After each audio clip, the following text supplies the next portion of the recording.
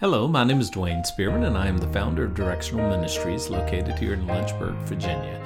This is a teaching ministry that is called to encourage, disciple, and challenge the people of God. Day by day, and with each passing moment, strength I find to meet my trials here. Trusting in my Father's wise bestowment, I've no cause for worry or for fear. Let's go ahead and open up our Bibles for the final time to the little epistle of Jude, and we're going to wrap it up today. Let's look at verse number 17. But, beloved, remember ye the words which were spoken before of the apostles of our Lord Jesus Christ, how that they told you there should be mockers in the last time who should walk after their own ungodly lust. And, of course, he's referring back to these filthy dreamers that he mentioned in verse number 16, these false prophets, as he calls them. And he says that they will be mockers.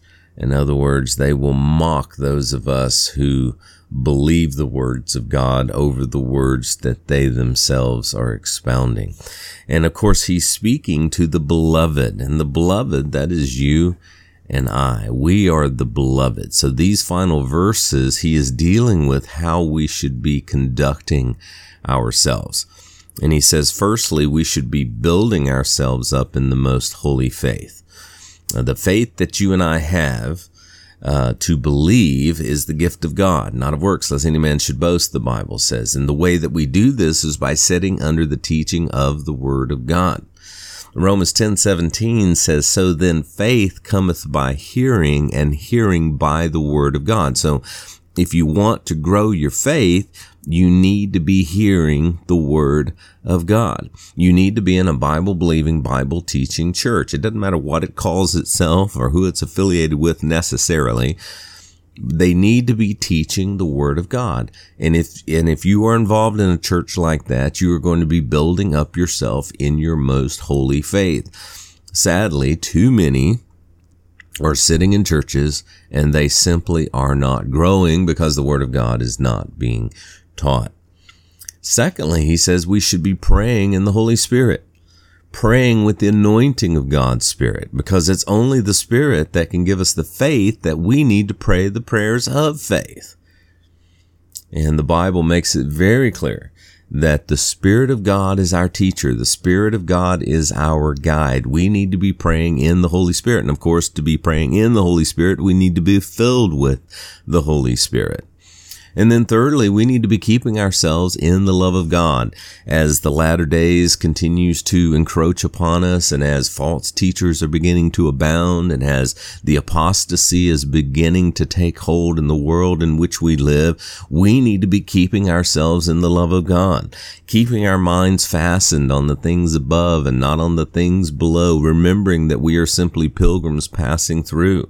And the way that we do this is by keeping the Word of God close to us, by studying it, by meditating upon it, by memorizing it, by applying it to our lives. The Bible says that we are in this world, but that we should not be of this world. You know, I look at the things that are going on in the world and it seems to be falling apart. But you know what? The Bible says it's going to fall apart. The Bible says that the apostasy is going to set in, that the love of many will grow cold. People will begin to walk away from the things of God, the things of the Spirit, the things of the teachings of the church and the Word of God.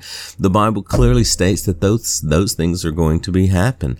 Why are we so surprised by that? The Word of God says there will be a great falling away. We need to be keeping ourselves in the love of God. And fourthly, we need to be looking for the mercy of our Lord Jesus Christ unto eternal life. Looking for the mercy of our Lord Jesus Christ unto eternal life. The Lord is going to come back. He's going to have mercy upon His people. He is granting us eternal life. We can expect that. It's as good as done. Why? Because God has had mercy already by allowing us the opportunity to place our faith in Him. Notice also in verse 22-23, it says, and some have compassion, making a difference, and others save with fear, pulling them out of the fire. Now here he is addressing two groups of people. And he says, now these are these people around us. And just by the context, it's referring to people who are not doing these things. It's referring to people who are not keeping themselves in the love of God, who are not praying in the Spirit, who are not building themselves up in the most holy faith. It's referring to two groups of people who are not doing these things. And on the first group of people, he says that we need to have compassion upon them. We need to have compassion upon them. And of some have compassion, making a difference.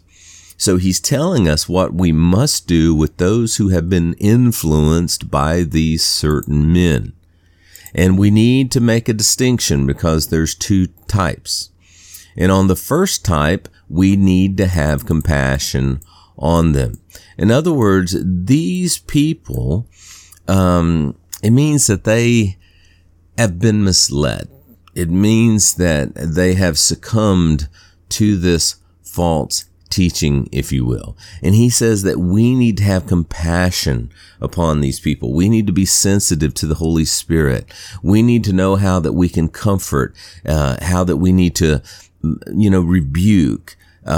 We don't need to abandon these people who are flirting with the teaching of these false apostles. Instead, we should love them. We should help them. And it means that we need to continue to be with them no matter how bad or how misleading or terrible the doctrine is that they're beginning to follow. We need to not hate them, but we need to have compassion upon them. And that word compassion means we need to be watching over them, helping them with accountability. But then he turns the corner and he speaks of those others who need to be saved with fear.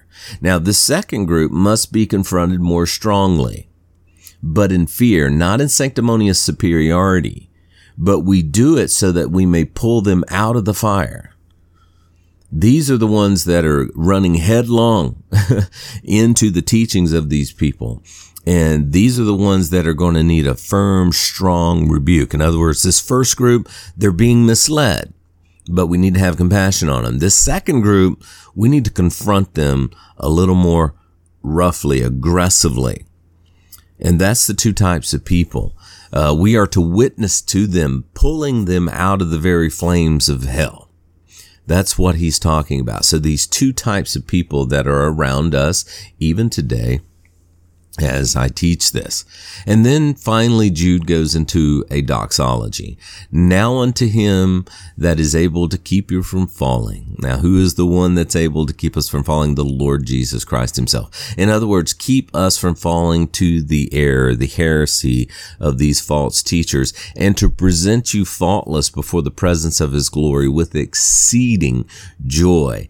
To the only wise God and our Savior be glory and majesty, dominion and power both now and forever. And God's people said, amen. This is a doxology. A doxology, by definition, is a spontaneous acclamation of praise. And that's what Jude breaks out into as he begins to think about how God is able to keep his people from falling, to present us faultless before the Father one day.